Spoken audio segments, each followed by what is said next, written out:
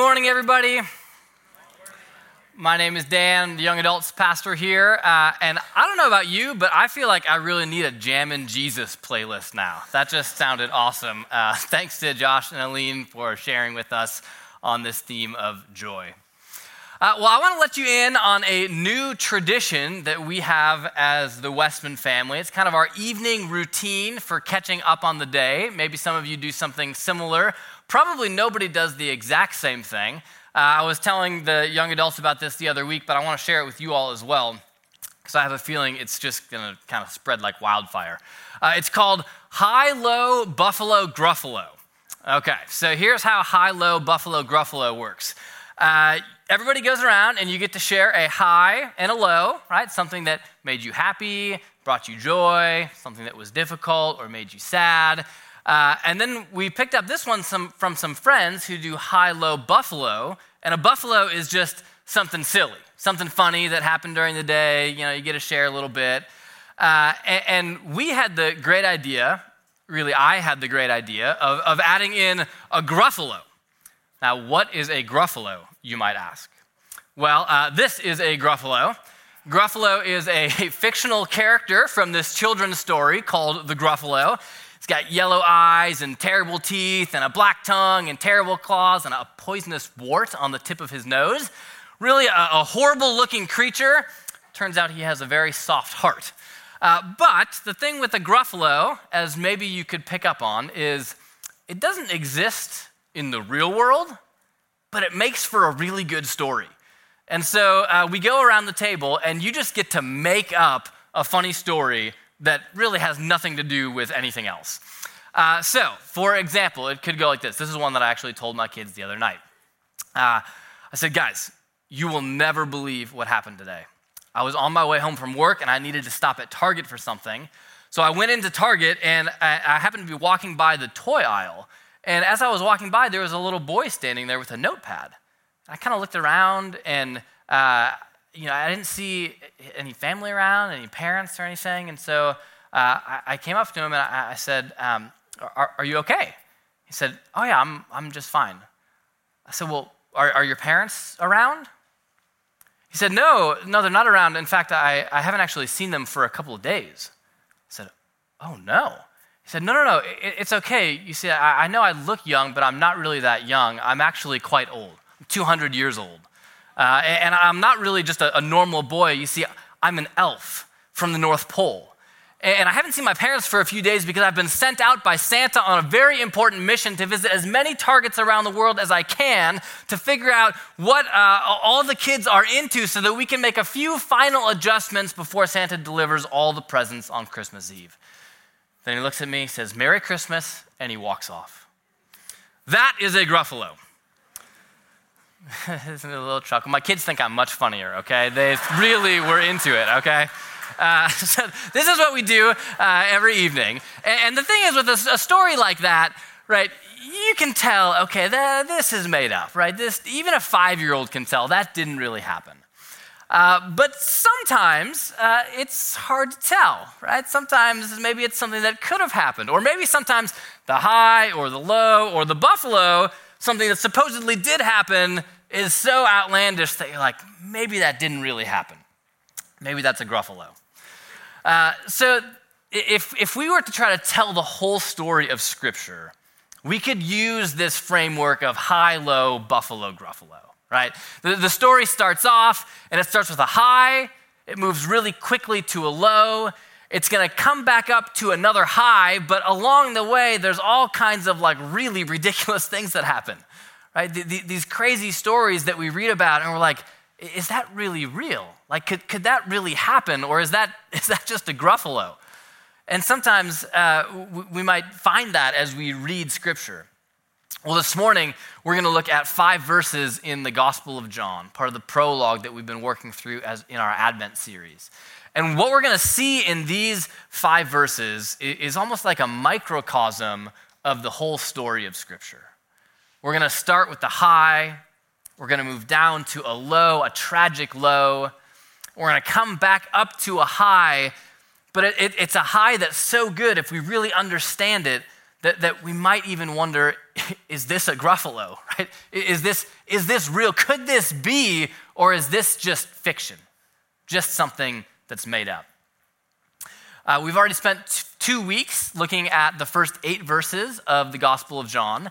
And in that time, we have been introduced to the 2 main characters of the prologue, Jesus and John the Baptist. John the Baptist, we see, is a pointer. His job is to point to Jesus, which is what he does. Jesus is the main event, the one who's being pointed to. He's the one who the story is all about.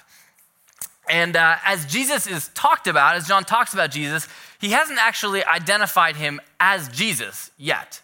He's referred to him as the Word. And he uses this cosmic language to talk about how the Word is eternal. He was there in the beginning. He was an agent in creation. Everything that exists has come to exist through him. And this Word is the true light that shines into the darkness. So that's where we've been. Let's look now at where John takes it from here, starting in verse 9 of John chapter 1. It says, "The true light, which gives light to everyone, was coming into the world." Now this verse is short. It comes at us pretty quick, but what we see here, this is the high. This is the starting point where we see that the Creator, the one who was from the beginning, the one through whom everything that exists came to exist, the Creator is stepping down into creation. He's coming into the world as the true light, which will give light to everyone. And this is the good news, that the Creator would come down into the world that he created in order to save that world because he loves the world. I have a friend who is in the process of creating a board game, and it's still kind of in the testing phase. So right now, the rules are still changing a little bit, and the format's changing a little bit, and he's having people test play the game. And so he was over a couple weeks ago, and Lindsay and I test played this game with him, and it was great because anytime there was a question about the rules or the strategy or how the game was supposed to work or what exactly was going on, he could just explain it because he created the game, right? He knew all the rules. He knew all the strategy. He knew what was going to work and what wasn't. He knew how it was meant to be played because we had the creator of the game with us. Jesus coming into the world as the one who created the world is good news because he knows how this game of life, so to speak, is meant to be played. Right? He knows the strategies, he knows the rules, he knows what's likely to work well, he knows where people tend to get stuck, where they get off track, where they try things that don't work out. And as Jesus came to earth as a man, he taught about this. He tried to teach people about what the life well lived looked like.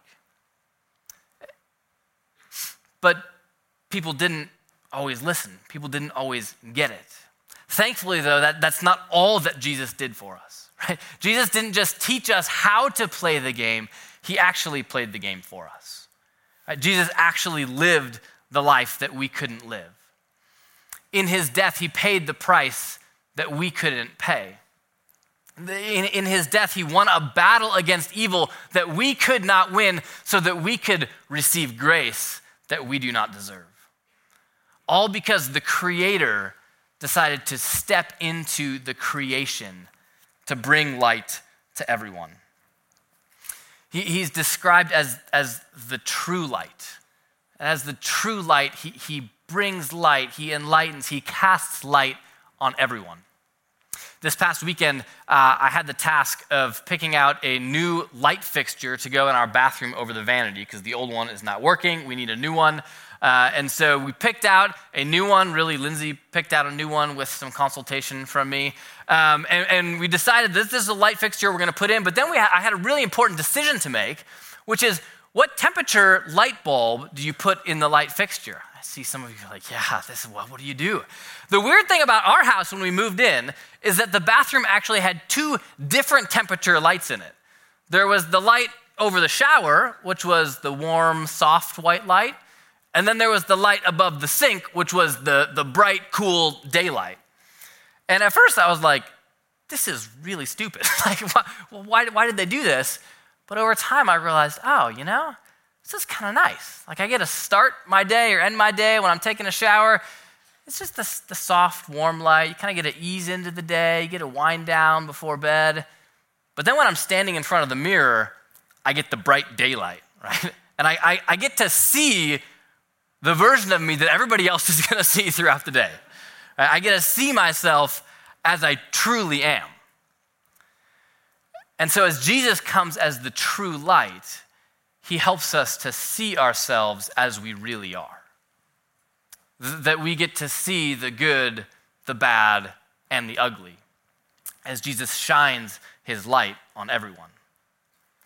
And as Jesus exposes all of this, as he shines his light on everyone, he's going to reveal in that two different categories of people, two different kinds of people in the world. And these categories of people are determined by the way that we respond to Jesus, the way that we respond to the light, to the Creator who has stepped into creation. And so as we keep reading, we see that John is going to describe these two categories of people. We see the first in verses 10 and 11. It says, "He was in the world, and the world was made through him, yet the world did not know him. He came to his own, and his own people did not receive him." If we started with a high, the Creator is going to enter creation to save creation. Here we meet the low, that the creatures in that creation did not receive their Creator. There's probably a dozen movies that come to mind for you right now, right? Where the creature rebels against the Creator, but the creature is probably some kind of AI. I watched a movie like this past weekend, the new Mission Impossible movie. An AI is created, it becomes so powerful, it becomes sentient, it decides to go rogue, and it's threatening to take over the world. And thank God that Tom Cruise is there to save the day, because otherwise the world definitely would have come to an end. Right, but this is a familiar kind of story, right? Lots of movies play with this idea where the creation is rebelling against the Creator. And this should bring us all the way back to the first chapters of Genesis, where God creates a perfect world. And he puts people in this world, his creatures. And these creatures decide to rebel against him. It should remind us of our own story, of being God's creatures and yet having this thing inside of us that is in rebellion against our Creator. The same thing happens as Jesus comes to earth as a man, as he steps into creation, that his creatures rebel against him. They don't accept him. They don't receive him, as John says. It's worse though, John says. It's not just that creation in general or humanity in general rejected Jesus. He says he came to his own people, and his own people rejected him. That as a Jewish Messiah, he came into a Jewish context to this people whom God had called, these people whom God had entered into a covenant relationship with. Jesus came to those people, and even those people rejected him. We might think about a husband who comes home on his anniversary with flowers and a nice gift for his wife, and she walks right past him as he walks in on her way out to meet another lover. That's the image here. That's the idea. That's the weight that we're supposed to feel. The Creator steps into his creation. God becomes man to come to the people whom he has loved, whom he has called, and he's met with rejection. That's a low, right? It doesn't get any lower. And yet it's through that very action, that very rejection of Jesus, that he ends up on the cross. And it's on the cross where the history of the world is changed forever. that as the author of life gives up his life for us, we can receive life. That on the cross, Jesus pays that price that we couldn't pay. He wins that battle that we couldn't win. It's this low point in history that turns into the high point in history. And so this is where John wants to go next, because there's an opportunity. There's an opportunity that we have based on how we respond to Jesus as well. An opportunity that everybody has. And so John talks about this in verses 12 and 13. He says, "But to all who did receive him, who believed in his name, he gave the right to become children of God, who were born not of blood, nor of the will of the flesh, nor of the will of man, but of God." So if we had the high at the beginning, we move down to this tragic low. Here we come up again to a high that's even better than where we started.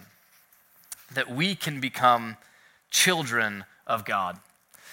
You know, there's a lot of different ways that Scripture talks about what happens in salvation. Like, how is it exactly that Jesus is saving us? There's a lot of different kind of images and metaphors that are used. One is of justification, which is like a legal term where we are now declared innocent by the blood of Jesus instead of being guilty. There's the idea of reconciliation, which is a relational term where we go from being enemies of God to being friends of God. There's more of a warlike or battle imagery where Jesus defeats sin and evil in this cosmic spiritual battle on the cross. There's an image of being freed from bondage to slavery to sin. But here, the image that John is focusing on is a familial one, that of being adopted into God's family as his children. That if we believe in Jesus, if we receive Jesus, which John is going to define as believing in Jesus, if we believe in Jesus, then we have the right, he says, to become children of God. You know, in the ancient world, children had no rights in the home or in the family. The father had all of the rights. And those rights extended even to the point that a father could reject a child that had been born into his family. A father could literally take their newborn baby, walk them to the garbage dump of the town, and leave them there to die. Legally, he had that right. In that context, John says, if you believe in Jesus, you have the right to become children of God. You have the right to be adopted into God's family as his children. That's amazing, right? That's fantastic. That's the kind of news that is supposed to hit us like, could that even be true, right? Is that a Gruffalo, right? You're just making that up, right? How could that be? But if we believe in Jesus, if we have believed in Jesus, we have been given the right to become a child of God. This is amazing news. Earlier this week, I came across a Facebook post by the friend of a friend who was celebrating 21 years since she had been adopted into her family. And as she was celebrating this, she wrote in this post a little bit of her story. And this is what she says. She says, part of my story was that I was left on the front door of an orphanage in China, only 5 days old, wrapped in a towel with a bundle of clothes. I spent my first 15 months in that orphanage. I weighed only 15 pounds at 15 months old when my parents came to bring me home. She goes on, turns out I was born on my paternal grandmother's birthday. Her name was Anna, so my parents, wanting to honor her, took part of my Chinese name, Lei Mei Jai, and married it with my grandmother's name, so I became Gianna. And remembering God's goodness, they added Grace. Gianna Grace, that's her name. Gianna Grace, chosen by God and my parents. I know that there are several of you here who have been adopted by earthly parents. There are several of you here who have adopted earthly children into your family. And I know that there are highs and lows along that journey, but God has taken this beautiful thing of adoption, of a child going from an orphan to becoming a full-blown child in a family. He takes that and says, this is what I want to do for you. This is how I feel towards you. I have chosen you. I want to include you in my family with all the rights of a child. That is amazing, and that is reason for joy, for deep, deep joy. I know this time of year, there's a lot of us for whom joy might come natural, right? We're spending extra time with those that we love. We're celebrating together. We're feasting together. We're exchanging gifts. And there's just a spirit of joy that comes with the holiday season. And yet there's also some of us for whom that joy feels like a distant memory, right? Because we are reminded of everything that we don't have that it seems like everybody else has. Maybe we're thinking of a parent who passed away perhaps in this last year, or a child that we've become estranged with and haven't spoken with for years. Maybe it's a friendship that has become so broken that it just feels like it's beyond hope, or a marriage that's on the rocks. And we hear this idea of joy and we're like, yeah, wouldn't that be nice? Wouldn't that be nice? And yet here in John, we have this message that despite whatever else might be happening in life, we have reason for a deep and abiding joy because we have been welcomed into the family of God. And so maybe you're here this morning and you're feeling alone. You're feeling isolated. Like you look around and you feel like you don't have anybody, but everybody else does. Whether that's you or whether you are experiencing joy in the season of life that you are in, we have this promise, this good news, that if we believe in Jesus, if we have believed in Jesus, we have become children of God, adopted into the very family of God. It's an amazing gift. John uses he kind of introduces another metaphor that's related but different than adoption as well. So I want to read for us again verses 12 and 13 and pull this out a little bit. He says, "But to all who did receive him, who believed in his name, he gave the right to become children of God." That's kind of the adoption part. Paul fleshes that out more in some of his writings in Romans 8 and Galatians 4. But here, this is what John says. But now he's going to shift to a little bit different metaphor, that of birth. Not just adoption, but birth. He says in verse 13, "Who were born not of blood, nor of the will of the flesh, nor of the will of man, but of God." There's two ways to come into a family. You can be adopted into a family, or you can be born into a family. And they're similar, but they're different. Right? On the one hand, God is choosing us. He's calling us. He's drawing us into his family as his adoptive children. But there's another sense in which we are born into the family of God. That there's a spiritual birth that happens when we put our faith in Jesus. And John picks up on this a couple chapters later. John chapter 3, Jesus is having this conversation with a man named Nicodemus.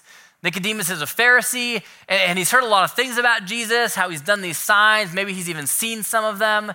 And he's trying to figure out kind of, what is this whole thing about? Like, who really is this Jesus? Like, what does it mean to follow after him? And so he comes to Jesus with some of these questions, and Jesus responds to these questions with this kind of strange saying where he tells Nicodemus that he needs to be born again. He needs to be born again. And Nicodemus responds by saying, how can a man be born again? Like, how can a man enter into his mother's womb a second time? And in response to that, Jesus says this in John 3, verses 5 and 6. He says, "Truly, truly, I say to you, unless one is born of water and the Spirit, he cannot enter the kingdom of God. That which is born of the flesh is flesh, but that which is born of the Spirit is spirit." What Jesus is saying here is that in our lives, something has to change fundamentally about us in order for us to be in the kingdom of God. In order for us to be saved, to enter the kingdom of God, something fundamental has to change. That which is born of flesh, which we all are, is flesh. He says, but that which is born of the Spirit is spirit. And so there's an opportunity as we place our faith in Jesus to be born of the Spirit, to receive this new kind of life, this spiritual life, this connection to God that we did not have before. That something has to change fundamentally about us. That it's not just enough to be a good person. It's not just enough to think that Jesus was a good person. It's not just enough to believe in God.